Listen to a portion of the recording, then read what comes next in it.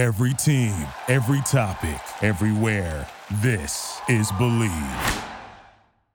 Mary redeemed a $50,000 cash prize playing Chumba Casino this year. I was only playing for fun, so winning this was a dream come true. Chumba Casino is America's #1 social casino experience. It's serious fun. With over 80 casino-style games to choose from, you too could win life-changing amounts of cash. Be like Mary. Log on to ChumbaCasino.com and give them a whirl. That's ChumbaCasino.com. No purchase necessary. Void where prohibited by law. 18 plus. Terms and conditions apply. See website for details. The voice in the preceding commercial was not the actual voice of a winner. Introducing the Dunkin' Run. A $1 donut with any medium coffee. A whole new era of... I'm going on a Dunkin' Run. You want anything? Yeah, maybe a jelly donut and an iced coffee? You got it. Ooh, wait, actually glazed donut and a hot coffee. Okay, back on track. Make it a Dunkin' Run. Get a $1 donut with any medium coffee. America runs on Dunkin'. Exclude specialty donuts and fancies. Offer valid on medium or larger coffees. Price and participation may vary. Limited time offer. Terms apply. All right. Let's get this party started with us. All right. Welcome to On My Block, the Green Bay Packer podcast. I'm your host, Amon Green, along with my good friend and great teammate, Mike Wallman. Mike, how you doing? I'm doing great, man. Enjoying this bye week, man. Glad to be back. How are you doing? I'm doing good. Yeah, enjoying the bye week. I was able to watch a lot of crazy stuff from college football and all the Big Ten championship, SEC playoff pick. Was it the college playoffs getting, set up for the next month, and then bowl games, everybody getting picked for their bowl games in terms of their record and where they're going. And so that was cool on Saturday. And then Sunday, again, some amazing football being played. A late season, I say push for a lot of these teams, and then late season, I don't know what's going on with some of these teams. It's like some of them, this they was don't like have the leadership. Week. This was that week that was just nuts, man. I mean, Lincoln Riley, $100 million SC. Right. Ryan Kelly leaving. Like, listen, I'm from the West Coast. I live in SEC, like Big 12 country now, so I get it. Right. But I remember, like, Notre Dame's on NBC, guys.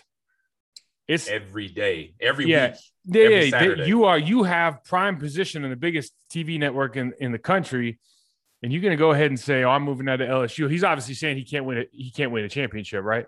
He can't win a championship at Notre Dame. But another $100 million deal. The way he left was like so. You got to leave. I know the time you got to leave. It just the way that it played out, like the fact he was in the room for like 2 minutes and like told his guys, 2 fingers, man, I'm out.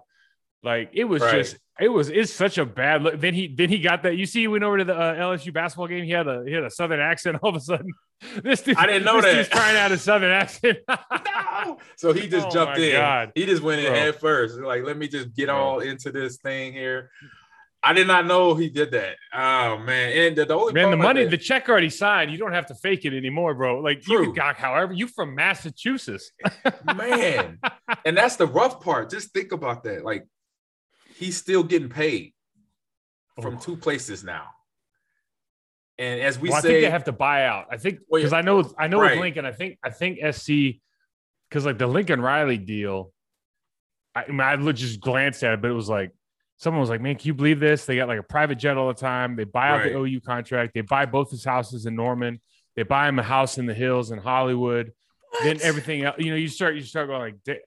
People don't understand it's funny money, man, because that money, especially at USC, money. It's a private college. That's not even real money. That's just like, hey, boosters, can I get some money? Okay. Right. It's dumb stuff. I mean, I remember a few years ago when the coach from FSU, I can't think of his name right now. Bobby? Jimbo. Jimbo Fisher went to Texas A&M right now. Or A&M, I'm sorry. He's right down Florida. Yeah, from Florida State to Texas A&M. You're in Austin. So he got that 10-year, $95 million coming out of FSU where he pretty much grew up. I'm just sitting there like, wow. I'm like, they're making it hard for us, man. They're making it hard. It's like a new, like, it's so good for people to get new challenges in their life too. And so we always look at the money, but it's also the challenge, the opportunity. Like there's so many things that go into it. Yeah. But it's just like when we were starting out, man, like I always tell the story. Antonio Freeman signed for like a $5 million signing bonus. And like, I was like, oh my God, that is the most money I've ever even heard of. And I know I'm sure Brett was making more at the time and everything, but Correct, like, you don't even count quarterbacks. But yeah, coming out of college though, yeah, right. You just like, yeah, and now you're just like, dude, like the fifth receiver on the team is making $5 million this year. You know what I mean? Exactly.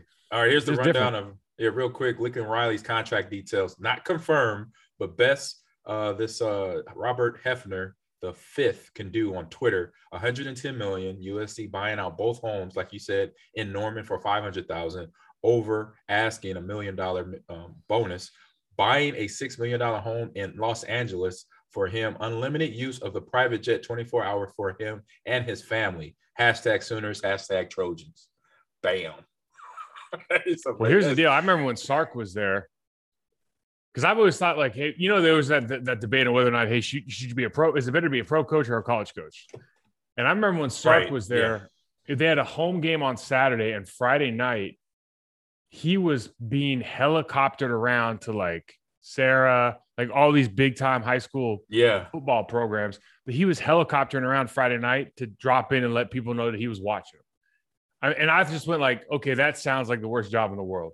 You know what I mean? Like, I know it's a helicopter and everything. I was like, you can forget about that. So these guys are earning their money for sure with the amount of money they bring into those schools, recruiting that they do. And especially, listen, you go to a place like USC and you're a proven winner, man. Like, there's no ceiling to what that guy's going to be able to do in the next 10 years. Yeah, it is. It is. It's going to be interesting football. Hopefully competitive and not just a poop down your leg type thing. You get there and then nothing happens. But I don't think that's going to happen with Weekend. He's have great results with a lot of quarterbacks. He didn't put in NFL from Baker, Heisman Trophy winners, Kyler Murray. So he definitely has the resume. Now we just got to see if he's going to put it all up and see what happens out in LA. Hopefully he don't get distracted too much by the Hollywood Hills and what goes on in Hollywood.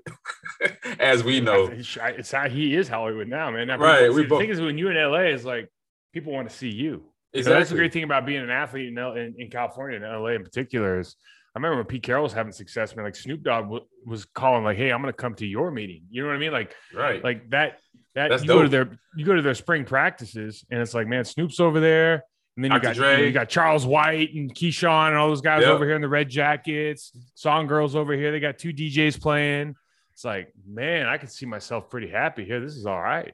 Right. It's not bad. Yeah, but the only thing killed me, and we both know this being Cali kids, state taxes. But he probably won't be a big thing for him. I don't know. But state taxes still irk me about LA, right. About it's Cali. Like, that's like something that you and me can hang on to. Like, oh yeah, but you still got to pay state taxes. He's like, yeah, I just made $110 million. Okay. I want to see that check. I'm gonna be all right. I'm gonna be all right. Right. But I still want to see that though. I like to see that. Just be like that 10-20% coming. Hey man, I'm out of California. I'm done with the state taxes. I'm me not too. Going back. I'm not going. I'm going to visit and do work on the side. But if anything, I'll be closer to you sooner than later. But let's get into these Packers. So bye week came up, and you got here. We're talking about just going into a bye week. Bye week for the Packers, and then so. What were the top things that we talk about, going to bye week? I know from, when we were playing, obviously is number one, hill up, get away from the game a little bit if you can. I remember Coach Sherman, he would say that. And then Mike McCarthy really put it out there. He's like, guys, get away from the game. This is your week to do what you want to do. He said, if anything, reconnect with your family. That's number one. But don't even think about football. This is your week to have that. Sometimes Coach Sherman maybe gave us like a half a week off. We'll get like till Thursday. Yeah, right. No, we get that like Thursday practice. He's like, man, you get Friday, Saturday, Sunday. I'll see you Monday. It's like, oh, thanks, Coach. Yeah, we got to buy an $800 ticket for the family to fly home. Like, come on, Coach Sherman. Trina and I used to go to Chicago, man, because I was like, that's far enough. That's a real city. Yeah, you know what I mean. That's a big time city. It was far enough away. I'd always go get a hotel at the Westin downtown Chicago, Miracle Mile. Yeah, and we would sit there and they had this prime rib hash, and we would sit there every morning, eat prime rib hash, and just go walk around the shops and not, for a couple of days, go eat real well. They got all those restaurants like Death Row restaurants down there, man, and just go eat real well. Gibson Steakhouse. Oh man, yes. They got some good places. Chicago's a good town, but we used to enjoy that. But it was always I don't know. For me, bye weeks, it's just the one thing about bye weeks is depending on where the bye week is, it's. Do you need to reset or are you worried about like losing momentum? Like you rolling into bye week, just doing well. It's like you just have to have the right mindset. Like, hey man, we're healing up. We're not losing momentum. And especially now with all the Thursday games, it's like we were talking about, like we were only getting 3-4 days off anyways. So it's like now with the Thursday games more often than not, I kind of feel like the bye week's almost like baked in as far as we're used to handling that extended period of time, and these teams aren't in jeopardy of losing momentum. I know there's some teams that are coming off bye week are terrible, but I just don't see the Packers being that way at all. No, they're not. They go into the bye week beating the Rams pretty, doing what they needed to do to win that game, and then contender, and then coming into this week now they have the Bears. As we know, they're the Bears right now. They're a team. You could say so many cliches: team in transition, a team in rebuilding. Oh, they're about to be in transition after this season, man. Right. When Black Monday comes, I'll see you. This whole division, man. I tell you what. Right. There's what Mike Holmgren used to say when I was in. I know he might have said it here. I know in Seattle he said an apple on the bus ticket. You out of here, like deuces. It's like, man.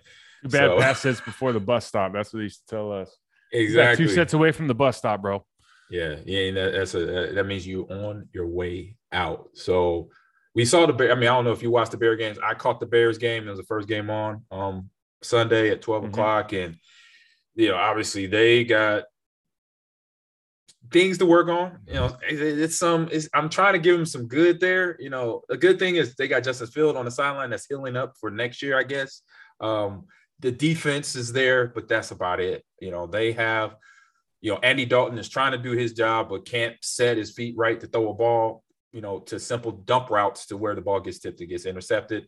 He just mechanically, you would think he would be there, but being a pro quarterback, but you just see the difference between, because I see the throw that he makes to the flat and it gets tipped and then intercepted. I'm like, when Tom Brady does that throw, it's hitting the guy in his hands in stride or putting it on his body. One of the two. It's not over his head behind him to where then it sets up the DB or the linebacker for a pick six, basically, or interception. So it just shows you mechanically different, even though Dalton is a pro quarterback, that other quarterbacks, you compare them, you look at their their technique on what they do and how they do it.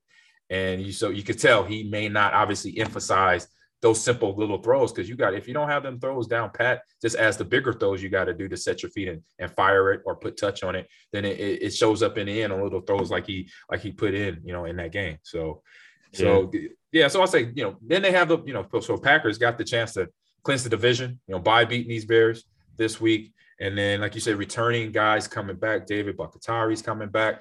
Potentially this game, if not, and if he doesn't come back this game, I wouldn't be surprised, because it's the Bears. And from a coaching standpoint, from a healing standpoint, it's like, look, we could ride this thing out maybe one more week to get you really ready for the playoffs. We know that the scheme, with the block, how to block. You're a Pro Bowler. You're a veteran on the team. So you know what? If we could maybe push this to one more week, give you more time to get 100% better, then I could see some conversation happening like that with Dave and the coaching staff. Yeah, but I agree with you, except for if you're going to point to one strength of the Chicago Bears and their entire team, it's probably their D-line. Yeah. They got Robert Quinn coming off that side. They got Matt coming off the other side. They got Akeem Hicks in the middle. Is Matt going to be back? Because he was hurt. Yeah, that's a good point. But right. even then, they've got that is their strength. And so it is. If I'm Bakhtiari, it's always tough with ACLs, because they'll throw stats out like for every week past your due date that you rest, you get like another 6% chance of not injuring it. There's right. Always like this reason to keep going, but at some point you just got to get out and play, and just if he's feeling good, if he's feeling good, and we can start getting reps with him, because we're already missing 3 guys. I think that would be to our benefit, and just because there's the talent side of it, and then there's the fact that he's going to be working with John Runyon Jr. for the first time ever. Like, there's a lot of things that go into when you start thinking about a push. It's like, man, I'd rather get that push against a team that we know we should be. We already know he's going to play well, but I'd like to get those reps against guys that are good guys on defensive line, but we're probably going to find a way to win this game regardless.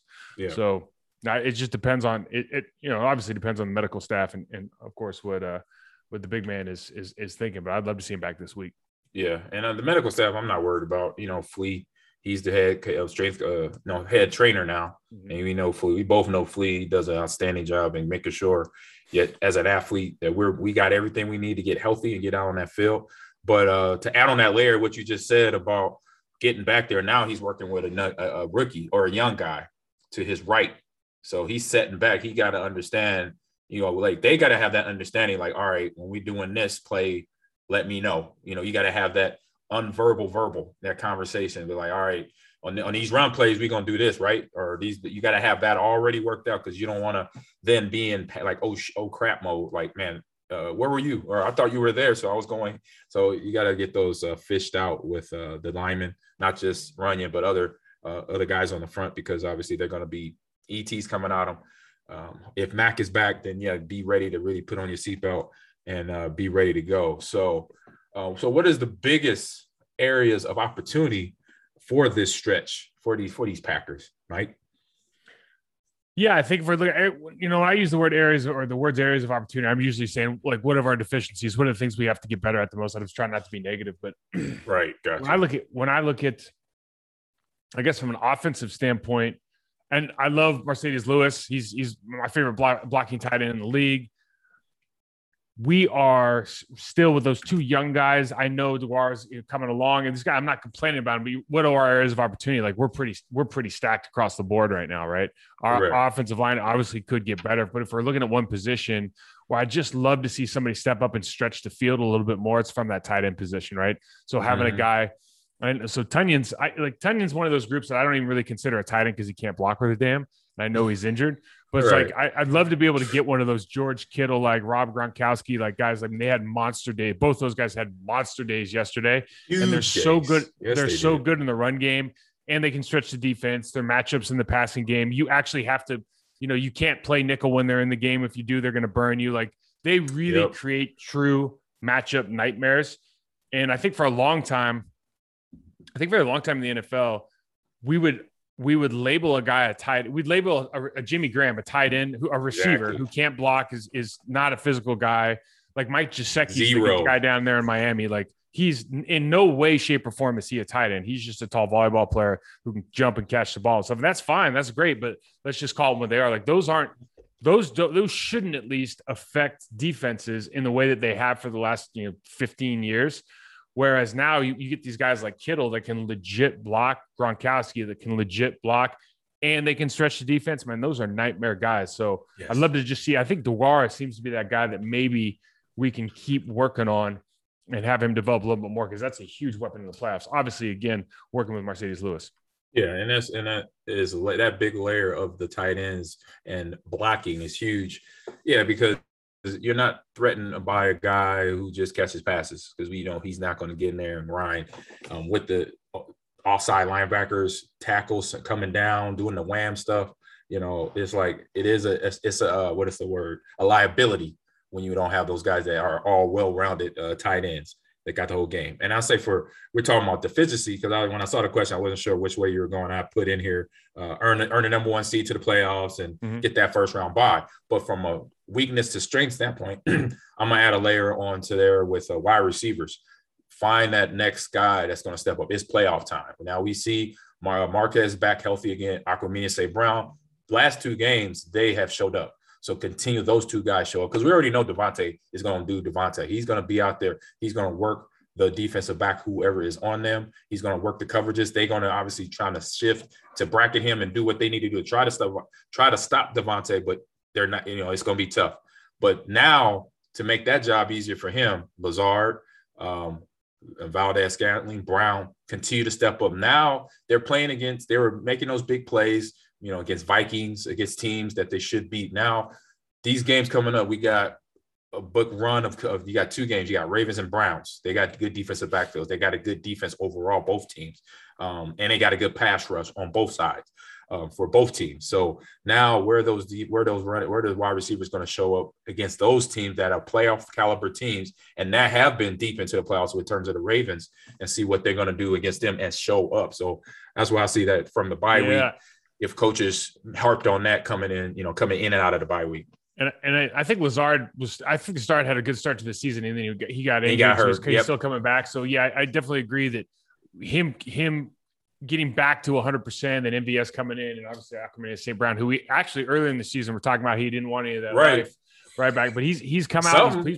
He's played pretty well the last couple of weeks. Happy for him, and obviously it's going to add another layer of depth to the weapons that we have at wide receiver. And maybe the only thing else from a defensive line. Listen, first of all, cornerbacks got to get healthy, right? We got to get Jair Alexander back in the game. Got to see where Kevin King's at from a mental standpoint, as far as who's playing, Rasul Douglas or Kevin King? Who's playing, Douglas or Stokes? Like when we get everybody healthy, there's gonna be some decisions that have to be made. It's almost I want to say they have a wealth of talent, but I think truthfully, there's some guys you can rely on, and there's some guys that you're still up in the air about. So we got to figure that out a little bit. Yep. And then with Z coming back, Z Smith's eventually Za'Darius is gonna be back, right? And so now we get another 2 weeks here of Gary healing on that elbow. Right, because you got to remember all the damage he did last week. He was doing with his kind of offhand, right? He switched over to the right side of the defense instead of the left. Exactly. So now we can use him on both spots. That's going to pay big dividends for him and the defense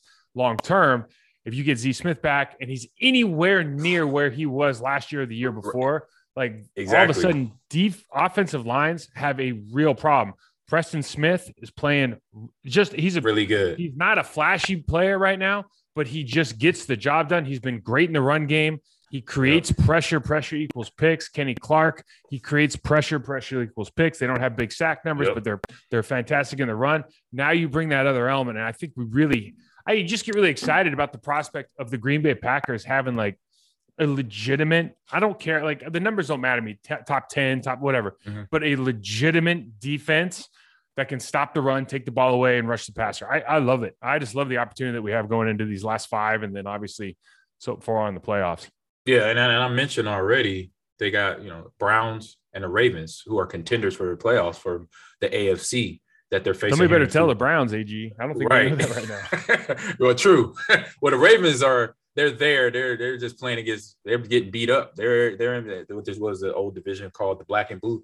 Or no, we were called. Our division was Black and Blue. I take that back. That was our division, the NFC North. But I would say the AFC North is also the Black and Blue, because going in that division, they are back and forth, winning games, losing games, going to overtime, going to tie. In terms of the Steelers and all them, so that those teams are definitely beating each other up. But like I said, for this Packer team, them coming, one, I think, Ravens, they're going to Baltimore, and then Cleveland's coming here, I believe. I didn't see that, but I know they got them on the record. And then they got the Vikings and the Lions and coming down the chute for Packer game or for games of the week there. So how important, the next question here, how important is home field advantage for these Packers? So you know what, AG, this is probably going to hurt a lot of people's feelings, but I remember we went 26 years without losing under cold weather. There's all these things. We lost to Atlanta. It was terrible. Yeah, we were. Lambeau Field is an amazing place to play. I think it is Yankee Stadium for football. I don't think there's a better professional building in the country, except the only one that even compares is Arrowhead Stadium down in Kansas City. That's an amazing stadium as well. Yep, Kansas City too. I agree with you 100%. Strictly from an advantage standpoint, I mean, if it's cold and we have a cold weather team now, because A.J. Dillon especially, I think A.J. Dillon changes the game, changes the conversation right there. Aaron Rodgers can play anywhere, which not a lot of people can play. But the crowd noise in Lambeau is enthusiastic, but it's not that loud. It doesn't really help the defense as much as, let's say, going back to Minnesota. Minnesota's crowd noise hurts us, right?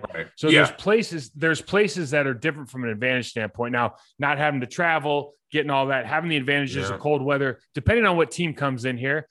You know how it is, bro. If you are in January and you're sitting on the sidelines, you're ready to go in, and you see the entire defense huddled around that little space heater they got, you're like, oh man, we fixed these guys. We fixed these guys bad because they're worried about being cold, man. We're over here laughing it up. We don't care at all. I'm going to add in real quick. I don't know if you've been to the stadium since they added the South Stadium. Now they closed off the South Stadium. I don't know. That might bring in a little noise. I'm not saying it's bad. I'm just saying, you almost got vertigo in the old Minnesota Stadium. You know what I mean? And was it Pontiac? I played in Pontiac once or twice. Remember that place, dude? Well, Pontiac. You want to talk about bad with Pontiac, bro?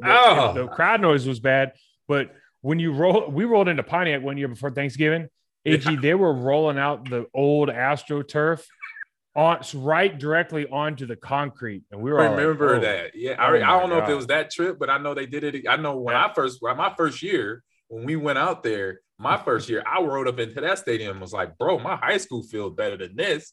I'm like, this is a pro stadium? I'm like, oh man. Yeah, it was bad news, bro. Yeah, there's some good places to play in the league. I think certainly playing outdoors with the back, like again, AJ Dillon, I think is a big difference maker in that situation because all of a sudden, like tackling it's just a little bit harder to tackle a 250-pound guy when it's cold outside. Oh, man. yeah. People don't want that smoked at all. Yeah, people had a problem with me. I was 220, and yeah, but you in your mind you were about 275. So that you right. Hey, you are damn. You couldn't say it any better myself, Mike. You know me very well. But I'm gonna agree with you. The weather, it's sort of a factor. It just depends on the players coming into the stadium, where they play college ball, where they're originally from. As we know, I remember my first year here. It was last game of the season. If you remember it was a Tampa Bay game. If you remember that game, and it was really cold. And we had missed the playoffs by like one or two games. And so that game was just it was a divisional game, but it was more a game of pride. Like, look, we don't still beat y'all up because they were going to the playoffs. And I remember one play sequence, I ran the ball, got tackled, walking back to the huddle. And Warren Sapp, he like nudges me. He's like, hey, G, hey, y'all had this game yesterday, bro. It's too damn cold up here. I was like, thank you, bro. I figured that we was going to kick y'all butt anyway, even if it was warm out here or not. He was going to let y'all have it going to the playoff. Hey, every team's got something, right? When I was down in Miami, I remember, I'm not going to name this guy's name and call him out, but like we were playing the Steelers. Right. And and it's hot out, dude. It's like, I forgot, it might have been September. It's hot out. And this dude is throwing up on the field, right? And we're like, man, and he's playing bad. He was a good player and he was playing bad. And we're like, right. So we ended up winning the game. We're like, we're kind of surprised we beat, the Dolphins weren't that good and Steelers was a really good team. Right. And we found out this dude was at the club the night before all night. So Miami's got problems too. Like anywhere you go, you got to deal with something, man. I tell you what, if I'm a coach, I'd much rather go to Lambeau than take my team down to Miami with all that going on. Exactly. It was nuts, man. I'm telling you the truth. That's funny. You wouldn't believe it unless you saw it with your own eyes. Right. So what's going into this game, and it says what factors into that in terms of the weather, the fans, and winning these games coming up here for the rest of the regular season and going to the playoffs? Yeah, I mean, certainly you have to do your job in the regular season. The games changed because there's only one bye week, right? And there's only like home field advantage. Like there's only that one shortest path to the Super Bowl now. Like you don't get the two teams with the byes anymore. Mm-hmm. Listen, with the weapons offensively that are in the NFC, you think about the contenders in the NFC. Start with the Arizona Cardinals. Like you don't want to go have a track meet with the Arizona Cardinals in Arizona. No, that's not something that we should be looking forward to. I know we already went out there and had success, but that's a fast track. That's an indoor environment. That place will get loud and hopping. If it's the situation, which it looks like it probably would be now, would be like for the NFC Championship. Right. LA Rams still out there, fast track. You just start looking around. It's like, okay, we don't want to be in places where the offense can exploit their weapons as much. And so when you look around the league, Tampa, it's all Dallas, right? Indoors, Tampa's beautiful weather 24/7.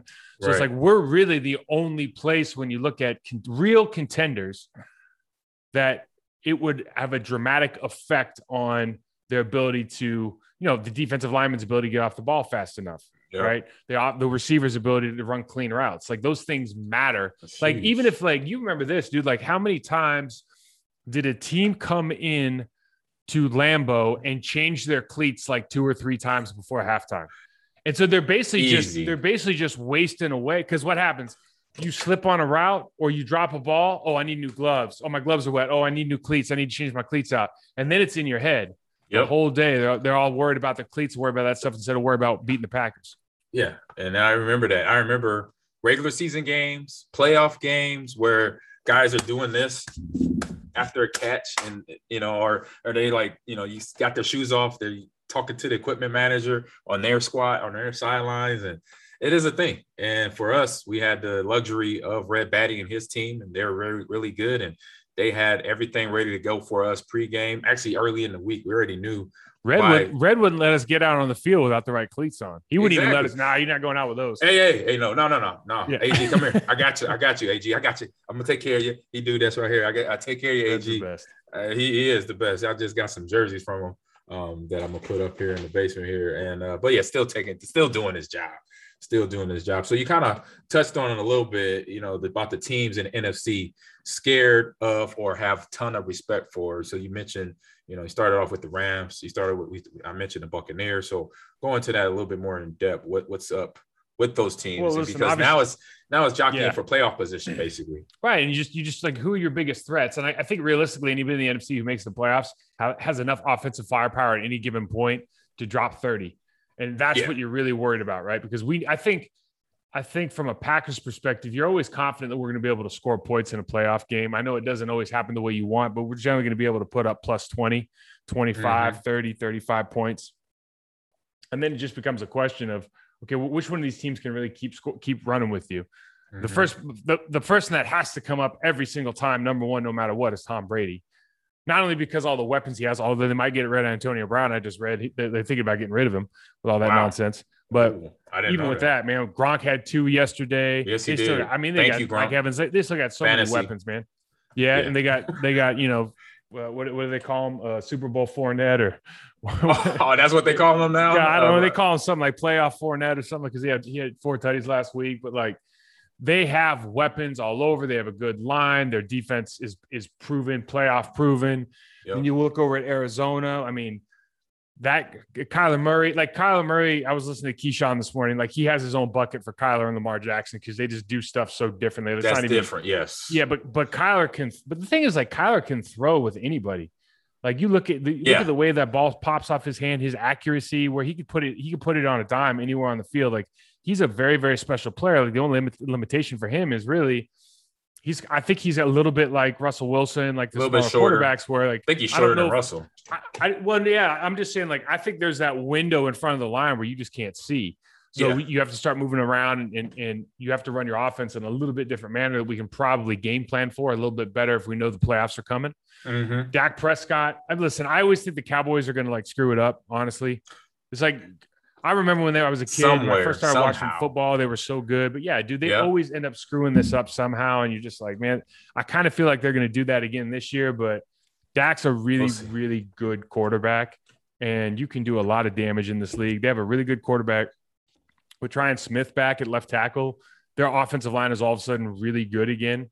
They have weapons. I know Ezekiel Elliott's been hurt with that knee, but they got guys outside. CeeDee Lamb looks amazing, dude. Like, that kid is very confident. Ridiculous talent for the next 10 years in this league. Yeah, he looks very confident out there. And then Amari Cooper, like, he earned, to me, he's worth every penny they paid him. Like, they give that guy a bag, and he's definitely he's a star.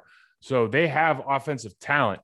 And that makes me nervous, especially you go down there to Jerry's World, all the nonsense be going, the pageantry and all that nonsense. So yeah, I think it's important, like, just to make sure that when we go into this playoff push and then we get into the playoffs, like, the most important thing is to know your identity, work your identity, and stick to the script, man. Stick to what got you here and made you the team that you are right now. Sometimes in the history of the Green Bay Packers over the last maybe 6-7 years, they get into the playoffs and you see these great games, and all of a sudden there's like a game plan where you're like, this is a bit of a head scratcher.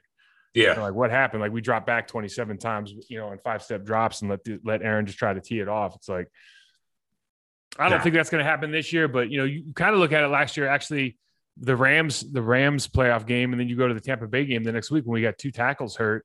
And all of a sudden we're dropping back on JPP, and he's eating Billy's lunch over there at left tackle. It's like, well, man, maybe this isn't a good idea. Right. Got to run the ball. It's stuff like that where it's going to be NFC is going to be fun to watch regardless. Yeah. As an NFC, looking at the playoff picture, we the only division, we're sitting in a division with more teams with wins over at 9 or 10. There's no teams at 9 or 10 in the AFC. Obviously just stating the observation there. Now, obviously, it doesn't mean nothing big, but it's just interesting to see that. But I agree with you with the teams of terms of the Cowboys. or the Buccaneers, because obviously they got, as you mentioned, all the weaponry they have, and I'd say Tom has at his disposal there, being on fire, hitting all his targets against the Falcons this weekend. It was just him basically going to school, not basically that could be a teaching session of basically when you're playing against a team that you should beat and playing well and doing exactly what you need to do to win the game.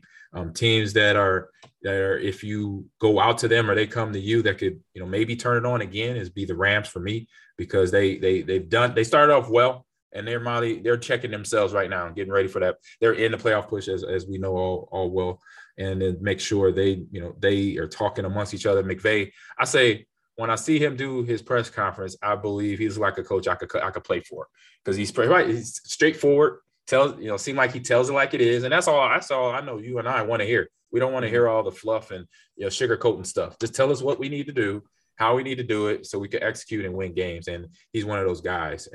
And I do like the Cowboys because they got a run game, they got the blockers to do it, and their defense. Stephon Diggs, this the big safety they have that leads the league with like 9 or 10 interceptions right now. They have the defense that has shown up in most games, and then they're sitting at a positive record, 8-4. So the Packers just got to continue to do what you're saying. I'm saying, I agree with you. No big changes. Just stick to the recipe. Get to the fundamentals of other things. Sharpen them up, because you'll have that. If they keep at this rate, they'll have the bye week. If not the number 1 seed, the number 2 seed still gets the bye week, and they can sharpen up those fundamentals of tackling, catching the ball, to make sure those things are on point. Because I remember years ago that Bill Belichick, that was kind of the first things he would harp on going into each and every of their bye weeks, because they're going to the AFC playoffs, is just working on fundamentals, working on passing, catching the ball, tackling, because tackling, as we've seen throughout the season at the start to now, is still shaky. And these are NFL players. It's like, wait a minute, stop, come to balance, and then shoot your low. That's what you do. You don't sit there off balance trying to reach and grab for air. You come to balance and square off to the guy, running back, quarterback, whatever, whoever it is, and make that tackle. And it's a want-to type thing. You got to want to go in that at physicality, knowing that. Because I remember interceptions. I remember Pro Bowl, one of my Pro Bowl games where I'm on special teams. They put me back there at L1, and I'm making a tackle on Terrence McGee, who was a Pro Bowl returner from Buffalo at the time. And I rolled him up. And he's like, what just happened? I'm like, bro, I tackled you. He thought it was in touch. It was a Pro Bowl. Right. He's like, what?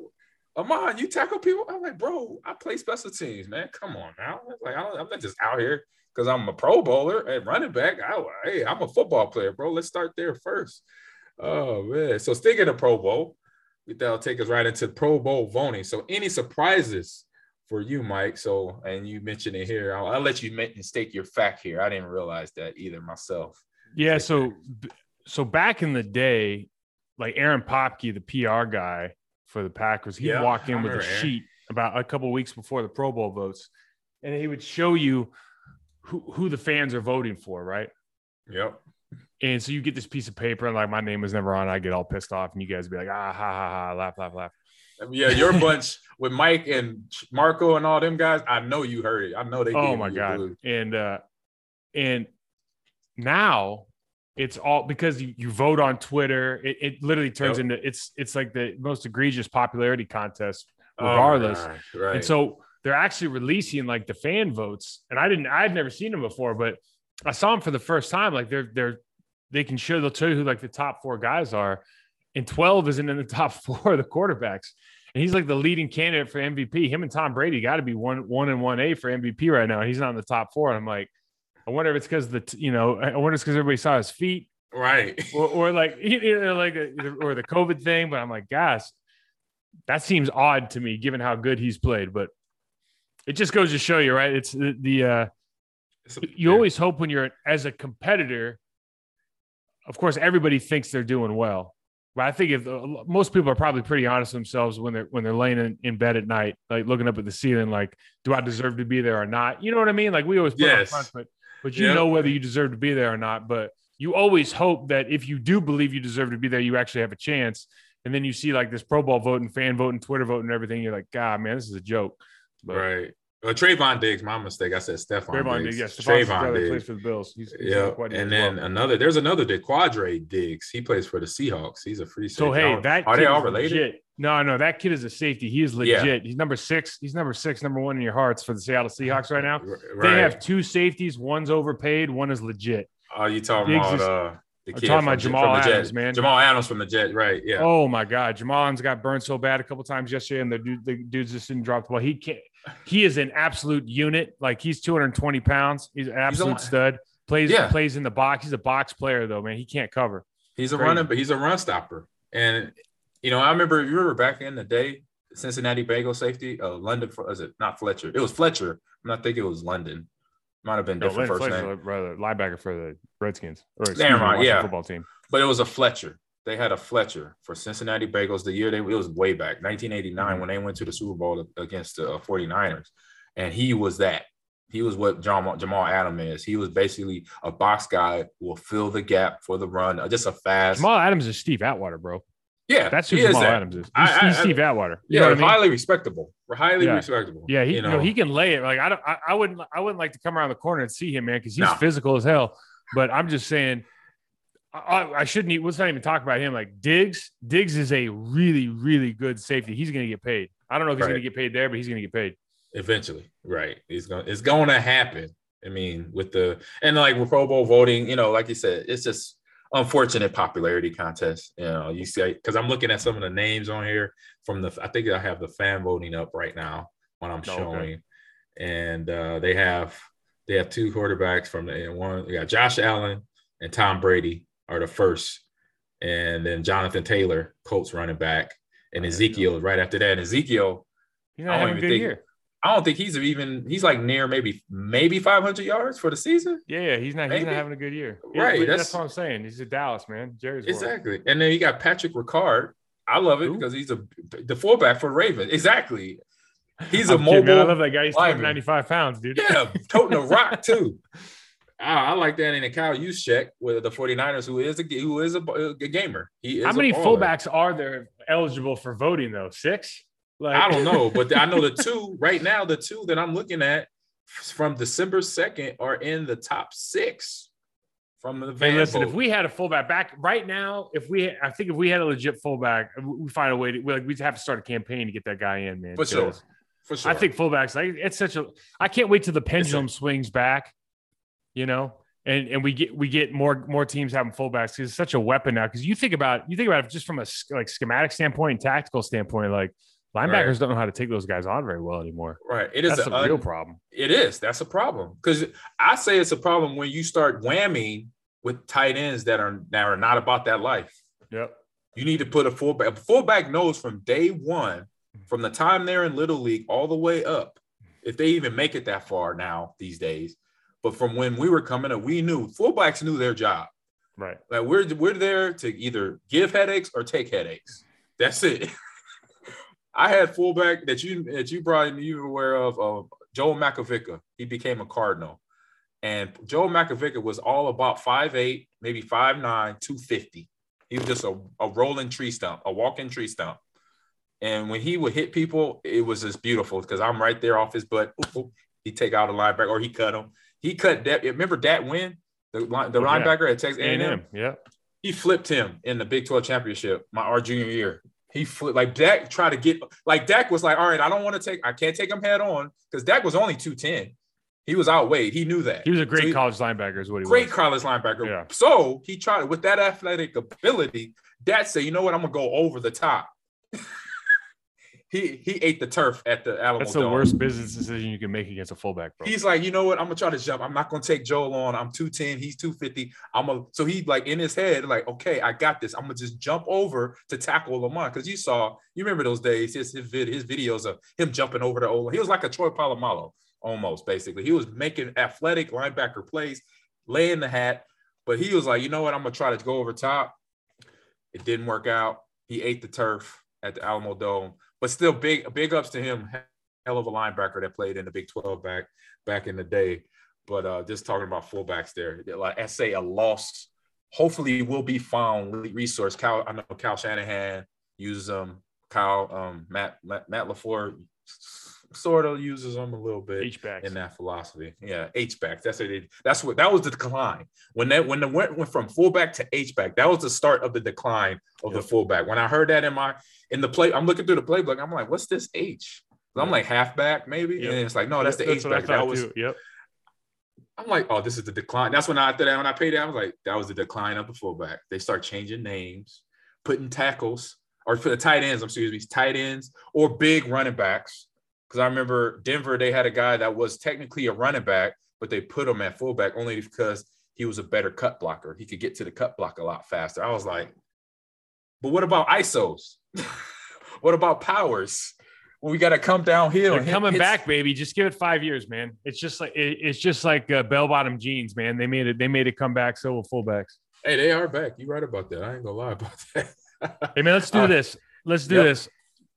Since in the spirit of the Pro Bowl, yes. Who are your top running backs right now? So right now, spirit of the Pro Bowl, obviously Jonathan Taylor, right there. Barring injury, I don't know if he'd be able to still get it.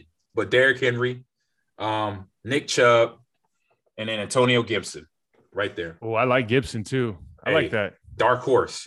I think Nick Chubb is – I mean, he's not – I don't know if he's underrated, but, like, he is so special, man. I think he is underrated. He's such a special back. I mean, their offensive line's phenomenal. Their scheme's great. And obviously Kareem Hunt's, finding success there, so it's not just him. But, man, that kid seems to have it all, like size, cutting ability, speed. His speed is ridiculous given like how thick he is. Yeah, it kicks in. When he gets his knees going, I'm like, he's out. I could tell. When he hits his stride, he's gone. That's mine. What about yours? I'd say the same. I mean, I defer to you. You're the expert at running backs, man. What about the guys that got to hit you, though? What about the linebackers? Oh, the ones that so the top three right here, I say these are the guys that if I was playing right now, I'll be like, I'll make sure where I know where they're at all times on the field. So Bobby Wagner is my number one. With number 5-4, when I see that on the slate, I'm like, all right, where's 5-4 at before the ball snap? And then playing against in our division, two linebackers in our division here, Roquan Smith, the kid out of Georgia, and then Eric Hendricks. A lot of respect there for him. Smart, knows the game, does a lot of things for that defense for Minnesota. He goes out and pass coverage, does all that, and then Devin White. I'm kind of agreeing on what you're going to bring up as well. But Devin White with the Buccaneers, along with the other guys that he's worked with, which you're about to mention, they do a lot of work that I say goes unseen, along with the big guys up front, and they got a nice defensive line, as we know. So those are my linebackers right there. Levante David down there with Devin White. I think those, like, as a pairing, I don't know if there's a better pairing. Although I don't know, I can't even remember the guy's name who's playing with Bobby right now. But I literally just watched. I got 10 minutes before we got on, I was watching tape of Seattle. Bobby missed a couple tackles last week that I was like, man, is he slowing down? Like, it was one of those moments. But the way he diagnoses plays, so far ahead of everybody else still. And his efficiency and the way he gets around blocks and the way he can just stop a pulling guard or a pulling tight end. Like, he's a special player. For me, Darius Leonard I know he's a tackling machine, but he's a leader. He's extremely intelligent. He is extremely intense. He's probably my favorite guy right now because I feel like he can play the physical game.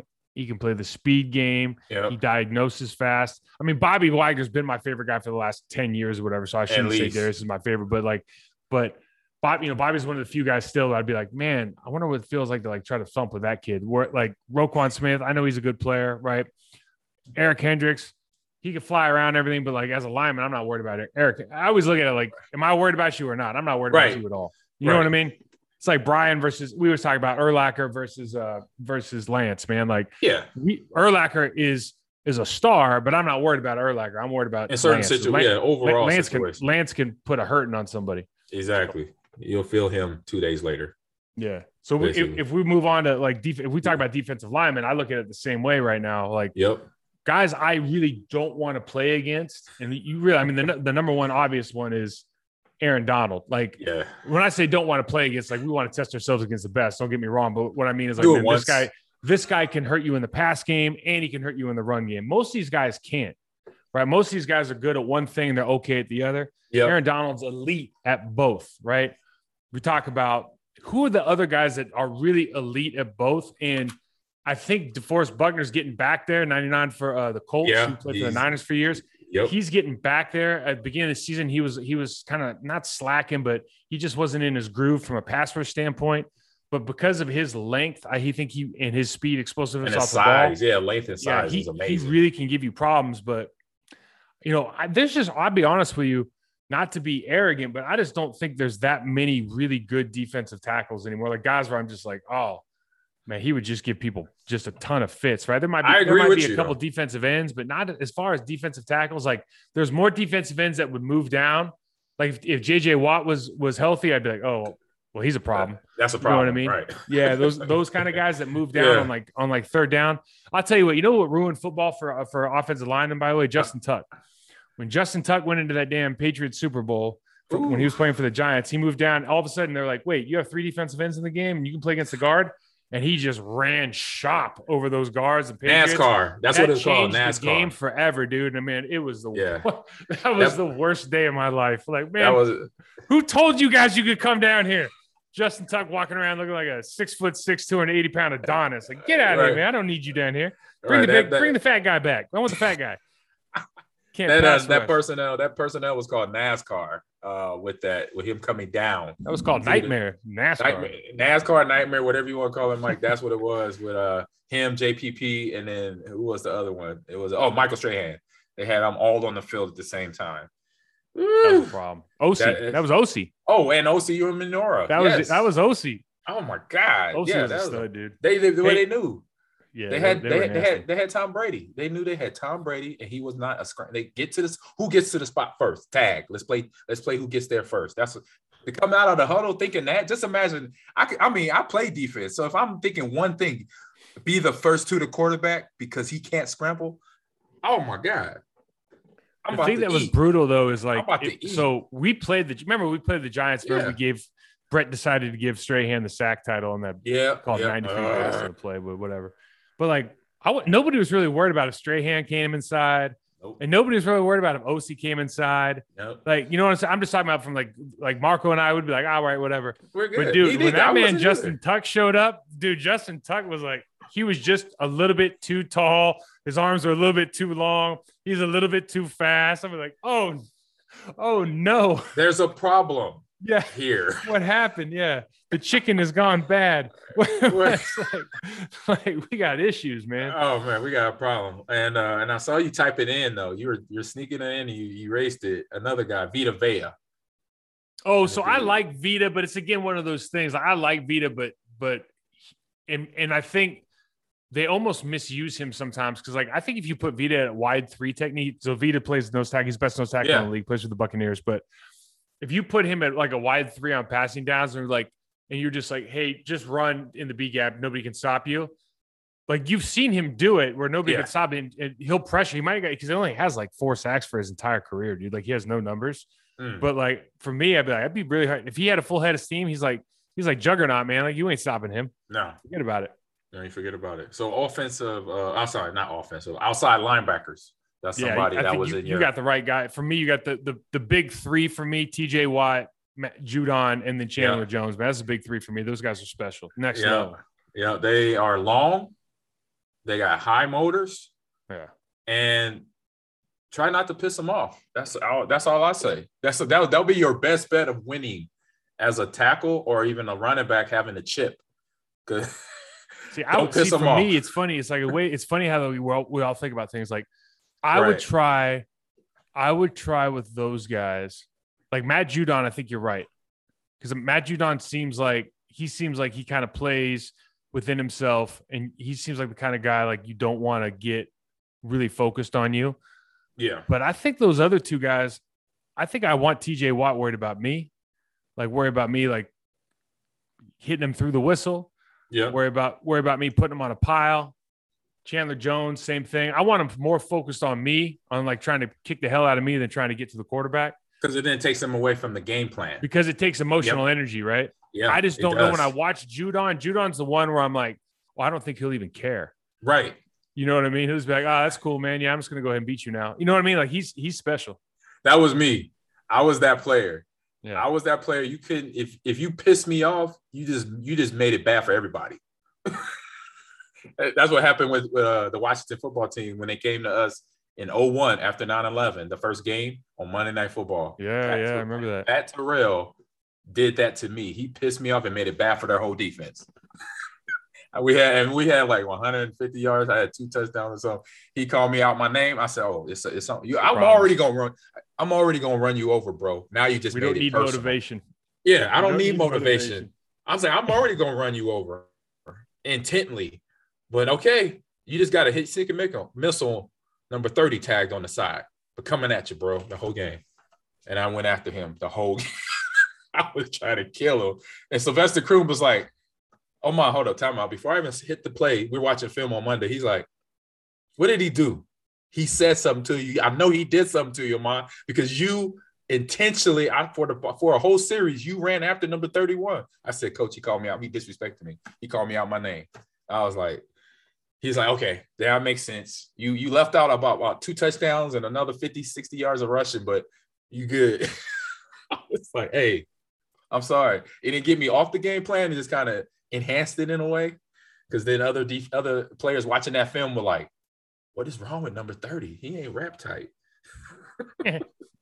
Hey, I wasn't, All right. So, oh man. So you talk about that. So yeah, we want to make fun of some teams that we used to beat up on. And watching the games this week, and now I didn't catch all the Vikings game, but I caught the Bears game. So we're gonna start making fun of the Vikings. So where are you gonna go with this one, bro? Well, okay. I mean, you just lost to the Lions. I mean, I don't know. There's one of those games where nobody's gonna watch it, but they put it on because it was the end of the game and all the other games were finished.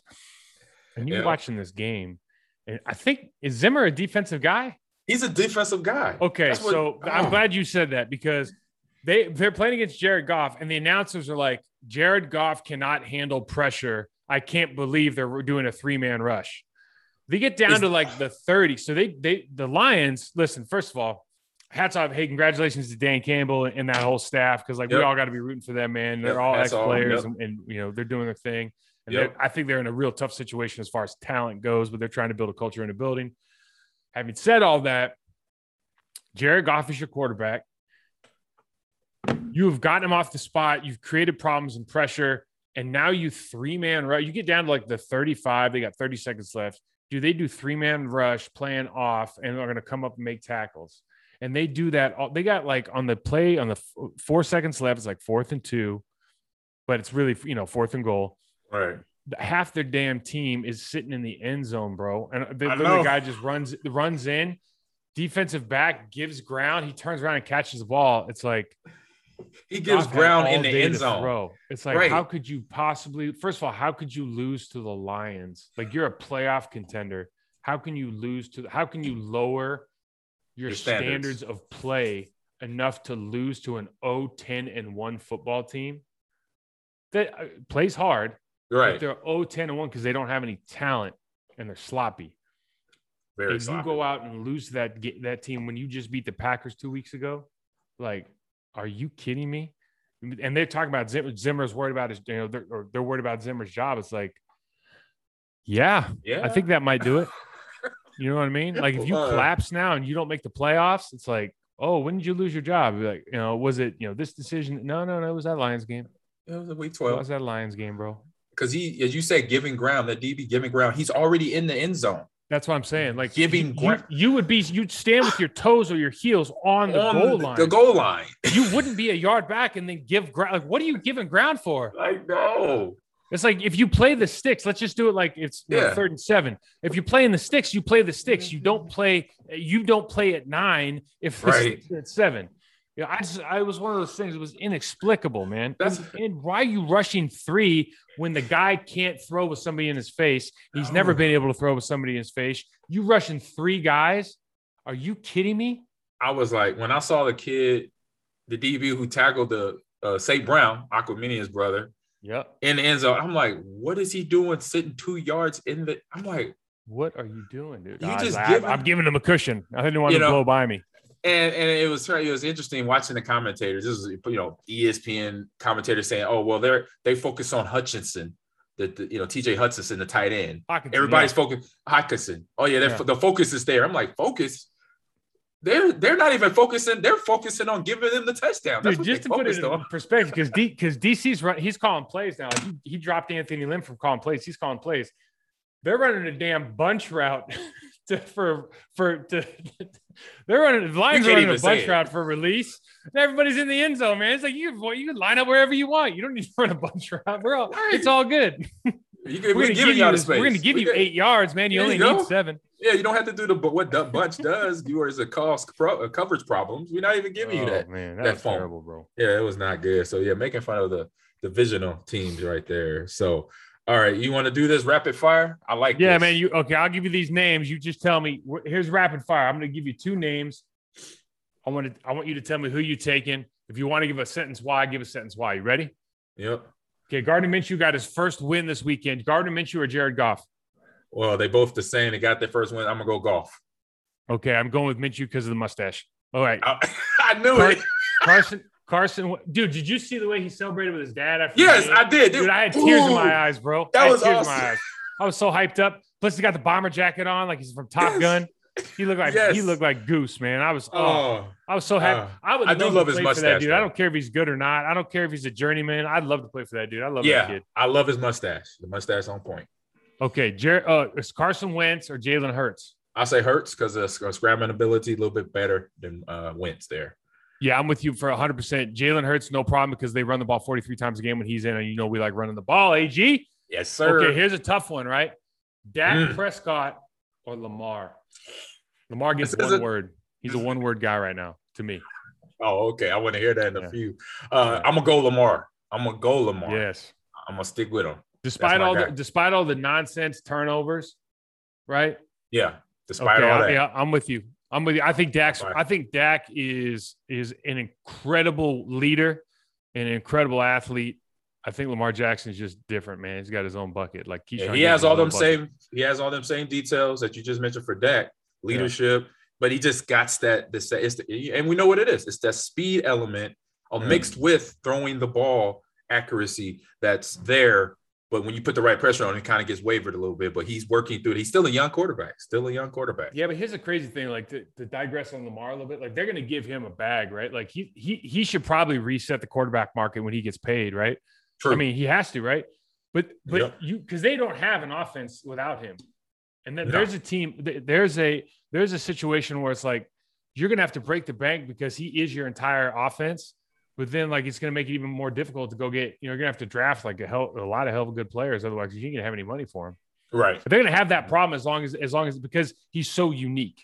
You know what I'm saying? Because like, what's the most important thing on their team? Well, it's like Hollywood Brown having speedy wide receiver, probably getting another one, having to get a healthy running back, obviously. Yep. You know, but then after that, it's like you can mix and match with a lot of different pieces on that offense. Exactly. All right, moving on. Ready? Okay, wide receivers. Who do you like better, OBJ or Amari Cooper? Amari. No doubt. Yes. No doubt. That's Amari. Okay. We don't even need to explain it, right? We don't need to explain it. We already know why. Okay. Justin Herbert or Joe Burrow? Ooh, I got to go Justin. From the start, the way he started this thing, on the spot, you got to go play, kid. Go play. Mm-hmm. His rookie year for a quarterback to do what he did, hands down. That's why I will ride with him if I had him at quarterback. I think they're both from the neck up. I give them equal. Joe Burrow's special from the neck up for sure. Yeah, he is special too. But when you go, if you're gonna say they're equal from the neck up, then you got to look at Justin Herbert's body. Like he's got the broad shoulders. He can throw like 200 miles an hour. He can run like a deer. Like Joe Burrow looks like, he kind of looks like mac and cheese Mac Jones. A little bit. Like he probably looks like a little putt. If he get hit, if he get hit, something might break. Yeah, he's got that awkward body. We call it awkward body, man. If you see a girl and you're like not interested, it's like, oh, awkward body. I had an awkward. Hey, AG, man. I was husky, man. Listen, I was husky. I know what it feels like. I forgot how funny you could be, Mike. Oh, that's hilarious. Okay, we got Colts. Okay, this is a good one, right? Colts O-line versus Dallas's O-line. Saw this one, and you may because I know them both. You got some big dudes and that can move things, man. And they both got Wisconsin players on both lines, don't they? Basically, or Notre Dame And Notre Dame was Zach Martin's Notre Dame. Yeah, Zach Lyle Martin. Collins at LSU. Tyron Smith at USC. And they lost their center over at Dallas. Yeah, I'll tell you what. I'll be honest with you. I'll be honest with you. Joe Philbin's coaching the Dallas O-line right now, and I think to me, Dallas has they and I know the center left, but they got Hall of Famers on the line. Big Q's going to be a Hall of Famer for sure. Quentin Nelson. The Colts. I like the Colts scheme. Jonathan Taylor's making them look good. You know, they're really good at double teams. Like they have an identity. I really like what they're doing. If you were to say like, what 5 would you take given you could run whatever you want, whoever's behind you, etc. I'd probably still take Dallas. I think Dallas is super talented, man. Tryon Smith's so good, man. Yeah. You got to remember they sucked the last couple weeks, like as a team, because Tryon Smith wasn't there. He wasn't healthy. Right, and I knew that. And I would say with that healthy Tyron Smith, and when they are going to the run, it goes. So I'm gonna go Dallas on that one as well. Okay, playoff Fournette or Jonathan Taylor. I gotta go Jonathan Taylor right now. He's been here the whole season. He's an MVP right now, isn't he? Yeah, and he's been here the whole season. Okay, no, you're right. And he didn't need nothing. He's been here the whole season. Okay. So here's an old school one. You ready? Yeah. You better answer this right, bro. Barry Sanders or Emmitt Smith? Oh, Barry Sanders. Okay, I didn't think it was a hard one either. Troy Aikman or Steve Young? This is a little tough one, but I'm gonna go old school. I'm gonna go Troy Aikman. How are you gonna go Troy Aikman? Steve Young could run and pass. They had the same accuracy. Troy Aikman had all those weapons. I mean, Steve Young had weapons too, but they had 5 All-Pros on the offensive line. He had Emmitt Smith, Jay Novacek, Michael Irvin, Alvin Harper. Like, should I keep going? Like their entire team, after they got done with the Super Bowl, they got on the plane and went to the Pro Bowl. Like every single one of them, man. Well, on that note, I'll change it. Steve Young. Because for me, I'll be honest with you. For me, it's Joe Montana or Steve Young is the greatest 49er of all time. Like, I'm there with you. Like I'm not sure that people say Joe Montana. And I'm like, I don't know, man. Like Steve Young to me was different because he was the first guy that could run like he could run and had a cannon, accurate leader. He had it all, man. That guy was amazing. Yep. But this next one. Okay, dude, this one's tough right now. I want Bo Jackson healthy or Derrick Henry healthy. Bo healthy.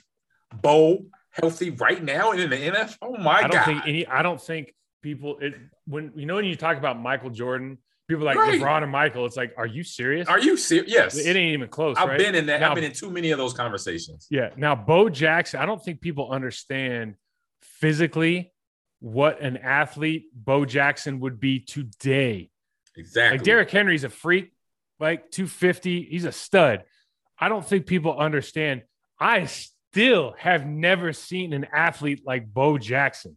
No. I still have never seen anybody like him. He wore an old lineman face mask. Let's just start there first. He had the bar down the middle and then 4 bars. Let's just go there first. He would take a play to reverse. Some of them plays that he reverse fill on, he did that by himself. It wasn't designed. He's like, you know what? I'm just going to reverse fill so I could then get the whole turn to outrun everybody on your whole defense. And if you come try to hit me, I'm going to walk through you like a wet paper bag. That was 245, 250 running a you know what his combine 40 was? You tell me. 415 pro day. Get out. 415 at 245. Right? It's scary. I remember he ran track. He played baseball. There wasn't anything he could. He had all those Bonos commercials, and it was like, there was really one of those things. Like, there's really nothing this guy can't do. You think about the reason he got hurt was his legs were so strong that he pulled his bone out of his damn socket. At the the hip bone, out of the socket. It's like, how strong are you? Oh, I'm strong enough to pull my bones out of my socket. Like that seems impossible. You know what I mean? Like if that was Roger Craig, he's fine. He just, I got to get surgery. I'm good. Right. I mean, it just shows you the torque that he was pulling off the starting line with when that linebacker landed on his hip and was all that power at the same. Oh my God. Yeah. Bo Jackson healthy. He would, it would be wrong. He would be probably ejected for the whole season. The way he just. For the level of violence he runs with? Yes. It was just bad for DBs and linebackers. It was bad. So much fun to watch, man. And I'm not just talking about Tecmo Bowl. I mean, anything. Right. Yeah.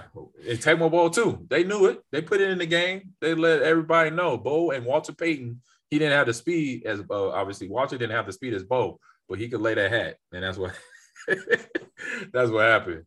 All right, I got a couple get off my lawns.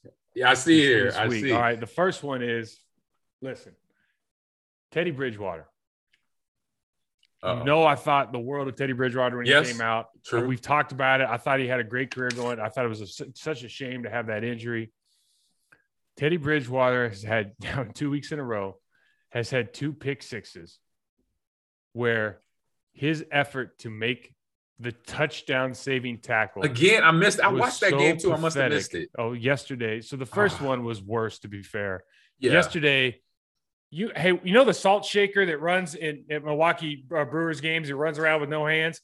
He did one of those and just kind of tried to torpedo shoulder bump the what's 49's name for the Chiefs, the white safety that Sorensen. Yeah. So he's running down to Sorensen. He just got and just falls on the ground. It was the most pathetic thing, except for the week before was actually worse. To be fair, but come on, man, get off my lawn, dude. Like, can you imagine an old school 1980s, 1990s, even 2000s quarterback, not once but twice, giving up, because that goes on your permanent record, bro. Yes, it does. You know what I mean? You threw 2 pick sixes and you ain't gonna do anything about it. Like, throw it his legs or something. Your teammates are going to talk about you, bro. Like, bro, you didn't even try. Like, give it a shot, bro. Oh my god, that's a touchdown that's going against the whole team. Lay out. Give it all you got. The game was still close. It was in hand. Right. It wasn't like that. Yeah, it wasn't out of hand yet. No, it wasn't. Unbelievable. Oh my goodness! Come on, I can't believe. See, if you go back to the locker room, right? Let's say he's the last one because he gets to do the interviews and he's high fiving, changing, right? You and me be sitting at our lockers like this, just waiting for him to come in, just staring at him, putting laser beams right through the back of his head, man. Exactly. I'd be so angry, bro. I'd be so angry. I'd be sitting. Oh, sorry, I was out here busting my ass for nothing. Right, I'm dying. I'm trying to kill people. I didn't know we were going no arms today. Right, I'm like, look, I'm trying to walk through people, and you telling me you doing this, broski? Okay, so next the next one on here is I got hiring offensive geniuses. All right, and this is because they just fired Joe Brady. So Joe Brady had Joe Burrow at LSU. Got it. Right, all of a sudden he's an offensive genius, right? Okay. They bring him in to Carolina. Matt Rule brings him in. Offensive genius, 32 years old, 28 years old. He's young. He's real young. Oh, he is young from a coach's standpoint. Yeah. Teddy Bridgewater, Sam Darnold, Cam Newton. Nothing changes. No. Nothing changed. So they fire him. And it's like you start looking around the league. The geniuses, the offensive geniuses, right? There's 2 of the ones that are most obvious to me, right? And nobody's going to say these names, but the offensive coordinator or the head coach, the staff for the Baltimore Ravens, understanding that you've brought in a generational talent and you need to build an entire offense around this one person, Lamar Jackson. Yep. And then a man who was the offensive coordinator for the Patriots, when he got a head coaching job, didn't work out too well. McDaniel. Mm-hmm. Josh McDaniels comes back. Josh McDaniels and Bill Belichick keep winning games. Depending on their personnel, they switch what the offense is doing week to week if they have to in order to be successful. Mm-hmm. They've turned Mac Jones into a surefire rookie of the year. Right, of the guy that everyone said, oh no, they're reaching for him at 16 or 15, whatever, to easily the best player in this draft. Right, those guys are geniuses. Bringing in like guys because they had a cup of coffee with Sean McVay, right, and then those guys can't switch who they are when the personnel changes. Right, based on the talent. That is not what a genius does. Reevaluate what we're calling genius. Exactly. I mean, because when you say have a cup of coffee with McVay or with Belichick, for example, it's like you're thinking as an owner or whoever the hiring person is at this organization, NFL team, college team. Oh, you were with so-and-so. So you're looking at the superficial part. Oh, you're going to coach like them. You're going to make decisions like them. You're going to run plays and schemes like them. But when you actually get them there, you'll find out real quick if they really put their due diligence in to be a carbon copy of or not. You'll find out. You don't want to find out the hard way, because then you're searching for another coordinator or another head coach. Yeah, man. 1 year to 2 years later, you're like, oh my God, I thought he was a McVay. Oh my God, I thought he was a Bill Belichick. You try to get a benefit of the doubt of, okay, this is a first-year coach in the position, takes some time. So you may give him 2, maybe 3 years, maybe 4 years to develop into his coaches in terms of his assistants and assistants down to the players, because you know how it works. We both know how it works. So you try to do that, but yeah. So you want to sometimes really dig in when you're interviewing these geniuses, or these geniuses that are being put out, put out. It's like, I have an offensive system that nobody can handle. It's like, okay, cool. What happens if our quarterback gets hurt? Oh, the system's still going to work. It's like, no, it's not. Never has before. Right. We got film. So different. Well, we don't have to make any changes. It's like, honestly, like not to harp on it, but it's like Andy Dalton goes at Justin Fields goes in. It's like, bro, your offense has to change. Remember that first game? He gave up 7 sacks to the Cleveland Browns. Like, you guys remember you have a new quarterback, right? Right. That stuff happens all the time in the NFL. Yeah. Happens all the time. So, and that's if you could adjust. It's a hard. And hey, listen, it's a hard gig. Like sometimes we make fun of this stuff, but it's a hard gig. No. Right? Calling plays is like, calling plays on damn Madden's hard. Think about how hard it is in a real game, bro. And I can vouch for that, bro. I can vouch for that. I play Madden all the time. So here's another one, right? Yes. So I'm watching. I was watching the Chiefs game, and Patrick Mahomes isn't playing maybe at the standard that he used to, but I keep saying. And with Tyreek Hill in particular, balls are bouncing off his damn chest and out of his hands and turning into turnovers. And then you get on and you listen to the radio guys going like, oh, man, Patrick Mahomes turning the ball over too much. It's like, wait a second. Why is there not a stat for when the ball goes through my hands, you throw it, it goes through my hands, they pick it off? Like, why is that your fault? Right. It's like if I caught it and fumbled it, it wouldn't be your fault. No, so yeah. If I put one where it should be like expected catch, and then it gets picked off, like there needs to be a new stat, man. So we got something else to talk about, because I get so tired of like people. It's basically like people get on the radio or get on TV and they go through like the stat line. It's like, oh, okay, he was 27 for 44 with a touchdown and 3 picks, and it's like, yeah, but those 3 picks, man, two of them bounce off the helmets of your own receivers. Like, it's a problem. Right. We got to make sure we got all those smart stats with Amazon, man. AWS got all those smart stats. Stat that. Some smart stats that make sense. You're gonna stat that. That's what that commercial. Stat that. Yeah, you better stat that right. I agree with you, man. Stat that as a deflection interception, so then it goes on the player.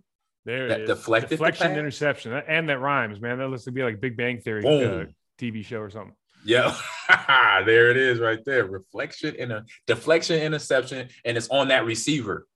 Somehow you put it on that receiver. Yes. Unfortunately, the last one, bro, I don't know if you saw this, but after the Jets game, they lose to Minshew, who I love.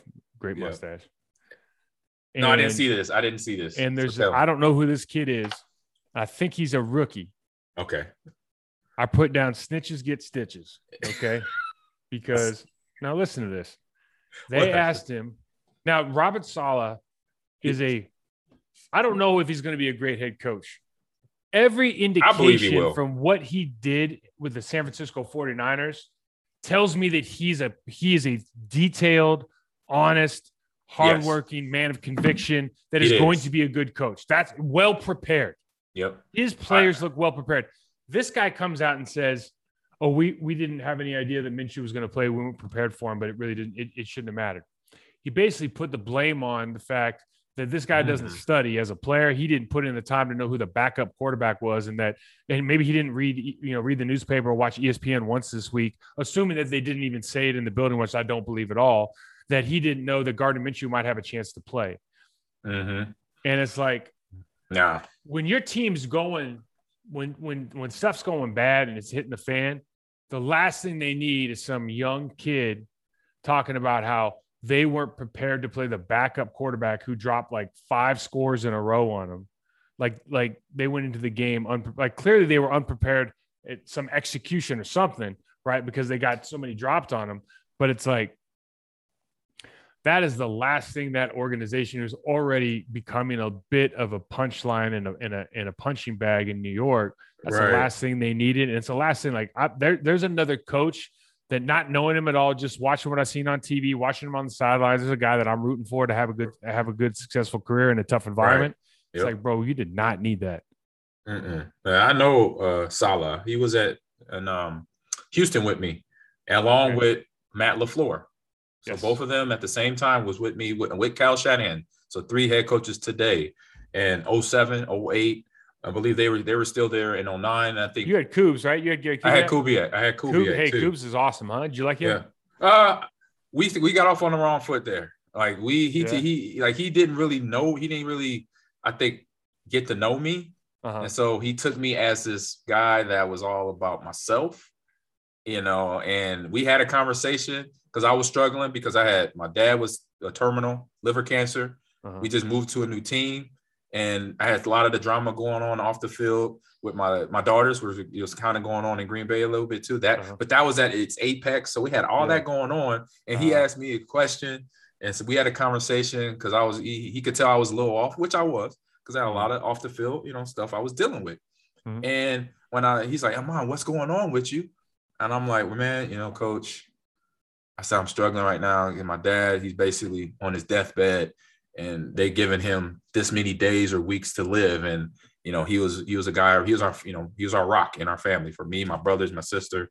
And he basically goes, well, my dad's dying too. What's the problem? I'm like, that's a mistake. I was like, oh, you just lost me, bro. Yeah, that's tough. I was like, let me ask you this. Did you ever think about just not playing at that moment? Yes. Yeah. I didn't think, when I saw Randy Moss do it, I didn't really think it was a thing that you could do because I was so hyper focused on playing. I'm like, can I just take a mental? I need a mental. That was an 07, 08. I needed a mental break, literally. And if I knew I could physically, actually did it, you know what? I'll rewind time and let's reset it. Like, let's take a year off, at least a year off to get all my facilities in order. I had so much, oh my God. And so when I knew he was a good guy, but he was in a tough situation being at the Texas organization. As you know now, that organization is still in flux. It's still stuff going on that doesn't make sense. Is that what we're calling it? Yeah, that's what I'm calling it. You see that? I'm being nice. By the way, they lost 31-0 yesterday. Yeah. Yeah. So I'll be nice by saying influx, because back in the day when it was still fresh in my brain, I was saying all type of stuff, I couldn't wait till they released me. I couldn't wait between him and Rick Smith. Oh, it would have been some Latrell Sprewell going on. What's tough about football and sports in general, AG, is this happened to me. And it sounds like it happened to you a little bit. You spend your whole career building up this reputation of who you are. And I'm talking about who you are on the field. I'm talking about how you handle your business off the field. I'm talking about whether you're approachable or not approachable. You have your reputation is and usually we try to build up, especially our professional reputation as guys that showed up to work every day, were always prepared, played their hearts out in this whole thing. And unfortunately, you can have situations with individuals and organizations maybe in a broader sense, that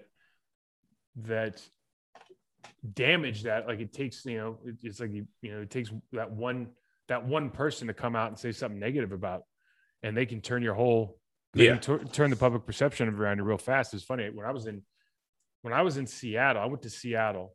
Yeah, I was rehabbing a bone bruise on my knee.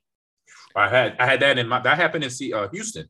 That was one of the issues on top of everything else. I had a bone bruise in my right knee. Yeah, I had the same injury. I had this bone bruise, and I obviously had my shoulder. So a lot of I remember your shoulders always were. And they had such a great crew, and I just had such a great time. This was in the off season, great time being around them. I remember separately, multiple people in the building, strength coaches, athletic trainers, came up to me and said, "What happened in Carolina?" Because these very specific individuals that I had not got along with, were going out of their way to badmouth me as often as possible. Right. when, they call up and this guy's a problem. He's this, and he quit on the team. Like when I busted my shoulder, I played 4 or 5 games, didn't get an MRI, multiple Toradol shots, all the drugs, high as a kite when I'm playing, just do anything for the team. Bad idea, playing terrible and can't sleep at night. I demanded that I get at my wife. Actually, we played Monday Night Football in Philly. Right. I walk out to we lost the game, close game. I walk out. I'm in a tank top t-shirt, white beater t-shirt, iced up. I'm so high from all the drugs, painkillers I'm on, that I don't recognize my wife's college roommate and introduce myself as if I'm meeting her for the first time. Right. My wife's like, "You're not playing another snap till you get another MRI because something's wrong with you." Right. So I went in the next day and was like, "Hey man, I'm not playing another snap till I get this MRI." Correct. And before anything happened, they knew it already. They put me on. They put me on IR before I got the MRI. They just put me on IR. Same happened to me in Houston. Right. Yep. Right. And then go through the rehab. Anyways, like, a lot of stuff happens, right? And we're all like, I'm just as guilty as anybody else. Like the way you handle situations and everything, as far as interactions with humans. Yeah, right? we're humans. But then I remember I went there and I was like, man, I told those guys, I was like, man, it's tough to Seattle guys. I go, you work your entire life to build up this reputation, and people like that come and pounce on you, man. That's tough. It takes 1 or 2 conversations. It's boom. It's like, what? Hold up.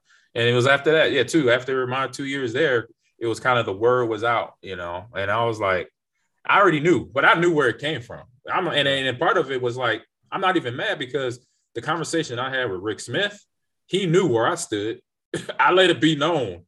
I was like, bro, because between the rehab, or not the rehab, when they put me on IR, and I had that conversation with Gary. So from that conversation to the time they put me on my IR was probably like 2 weeks. And so I'm steaming, I'm sulking, I'm barely talking to my teammates. I'm not playing because I'm hurt. I got a bone bruise.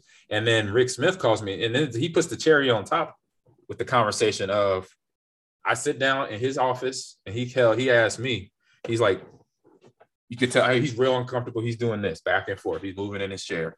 And I'm saying to myself, okay, he wants to ask me something that he does not want to ask me right now. I can totally tell. I'm like, because why is this grown man moving around like a 5-year-old in his seat? And then finally he gets down, he stops, and he's like, so Aman, with the knee thing, are you faking your injury?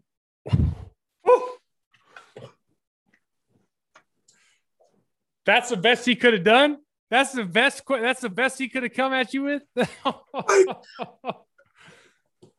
I said, bro, if it wasn't this how I was, Mike. I said, if it wasn't for the way I was raised right now, I would reach across this table and knock you-know-what out. I gotta go because I'm gonna lose it. Let me leave. So I left. As soon as I stepped out of his office, I'm on the, his secretary's looking at me like crazy. I pull on my cell phone, call my agent, get me the F up out of Houston right now. Somebody might get hurt.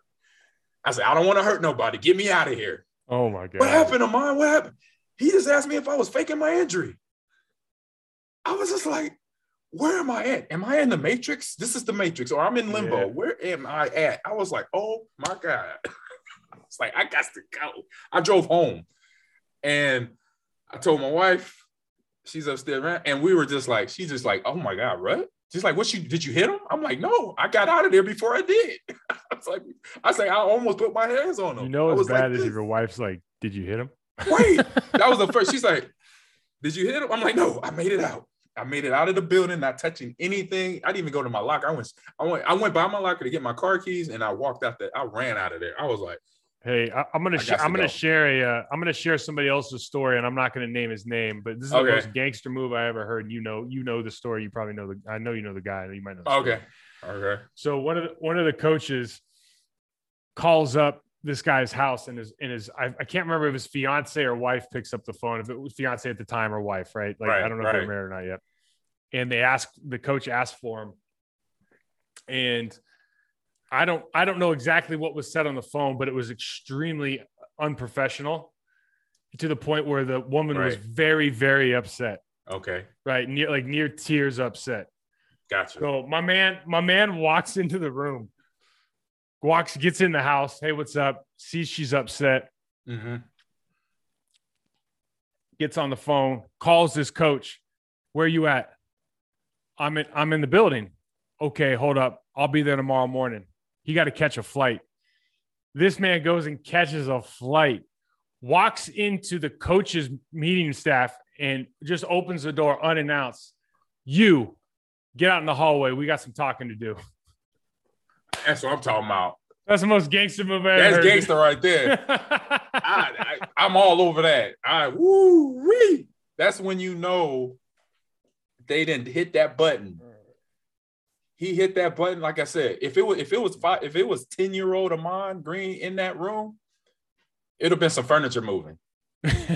It would have been some furniture, but it was 30. I was 34, 33 at that time, 33. Yeah. So I had enough common sense still left in my body after he asked that question to be like, that's why I was like this. I was like, all right, don't do nothing. I was like, get out of here, man. Hey, what you think, man? Do you think you have more sense, like common sense? Like what? Okay, let me rephrase the question. Yeah. Were you more likely in your current state? Are you more likely to break furniture today or when you were 22? I think I'm probably more likely to do it today. I'll be honest with you. That's a good question. I'll punch stuff. Like I'll punch a hole in the wall. That's what I'll say. But you know what? That's what I'm saying. So I'm saying like, nah, because at 22 there was consequences, right? Yeah. You had your career. Like now you're retired. It's like, oh well. I'll go in the garage and find something that's old and broken and then break it some more. That's what I would do now. That's what I do now. When I'm angry, really angry, and I got to get it out, I go in the garage, which I got a lot of crap in the garage that we got to move out. And I just, all right. I'm going to buy you. I'm going to send you a sledgehammer for Christmas, man. I have two, bro. You don't need that. Don't waste the shipping and handling. Save that money. Yeah, I got two sledgehammers that I'll beat stuff up with. So yes. Man, hey man, let's wrap this up. Man. Let's wrap it up, bro. Yeah, that was a good talk, man. This is bi-week talk. That's bi-week. That's how you do it. That's right. That's how you do it. So check us out. You can download us anywhere, iHeart, Spotify, wherever you download your podcast, and you could go on to On My Block on Twitter handle. That's ON_MY_block on Twitter. Find us, share us, friend us, then retweet us. And I know Mike, once he gets all the podcasts ready to go, he'll put it out there and then you can tweet it and listen to it and all that fun stuff. Comment, give us questions, give us the feedbacks, ask us questions on the Twitter question where you have the captions where you can ask us questions in the DM or what have you. And then I'm on Facebook and Twitter at Ahman Green 30, all one word, and also on Instagram. And so Mike, let everybody know where they can find you. Yeah, man, I followed your suit, man. I got off my Twitter handle is just Mike Wall 68, Postas to Perform still on Instagram. And then, yeah, you want to check me out on for anybody who's on Facebook. I'm just my name, Mike Wall, Process to Perform. Yep. This continuity. That's why I did it that way. Like people know me in this world as this. Keep it simple. No, you're a smart man. It's like the same thing. Like you remember the first time I went into the Apple store and they're like, hey man, we need a name for your new account. And I was like, most people would just say their name, Mike Wall. I was like, and this is literally the best thing I come up with in 3 seconds. I was like, Bald Marauder. Looked him right in the eye. Like I was a superhero. I was like, my superhero name is Bald Marauder. He's like, okay. You probably scared him. him. I was like 23 years ago, man. I still got the same account. Ah, there you go. So yeah, Bald Marauder in the house along with Batman HE30. That's my gamer tag right there. All right. But we have that up here in a day or two. But thanks for listening to the podcast and see you next week. Mary redeemed a $50,000 cash prize playing Chumba Casino this year. I was only playing for fun, so winning this was a dream come true. Chumba Casino is America's #1 social casino experience. It's serious fun. With over 80 casino-style games to choose from, you too could win life-changing amounts of cash. Be like Mary. Log on to ChumbaCasino.com and give them a whirl. That's ChumbaCasino.com. No purchase necessary. Void or prohibited by law. 18+. Terms and conditions apply. See website for details. The voice in the preceding commercial was not the actual voice of a winner. Introducing the Dunkin' Run. $1 donut with any medium coffee. A whole new era of... I'm going on a Dunkin' Run. You want anything? Yeah, maybe a jelly donut and an iced coffee? You got it. Ooh, wait, actually glazed donut and a hot coffee. Okay, back on track. Make it a Dunkin' Run. Get a $1 donut with any medium coffee. America runs on Dunkin'. Exclude specialty donuts and fancies. Offer valid on medium or larger coffees. Price and participation may vary. Limited time offer. Terms apply. Thank you for listening to Believe. You can show support to your host by subscribing to the show and giving us a 5-star rating on your preferred platform. Check us out at Believe.com and search for BLEAV on YouTube.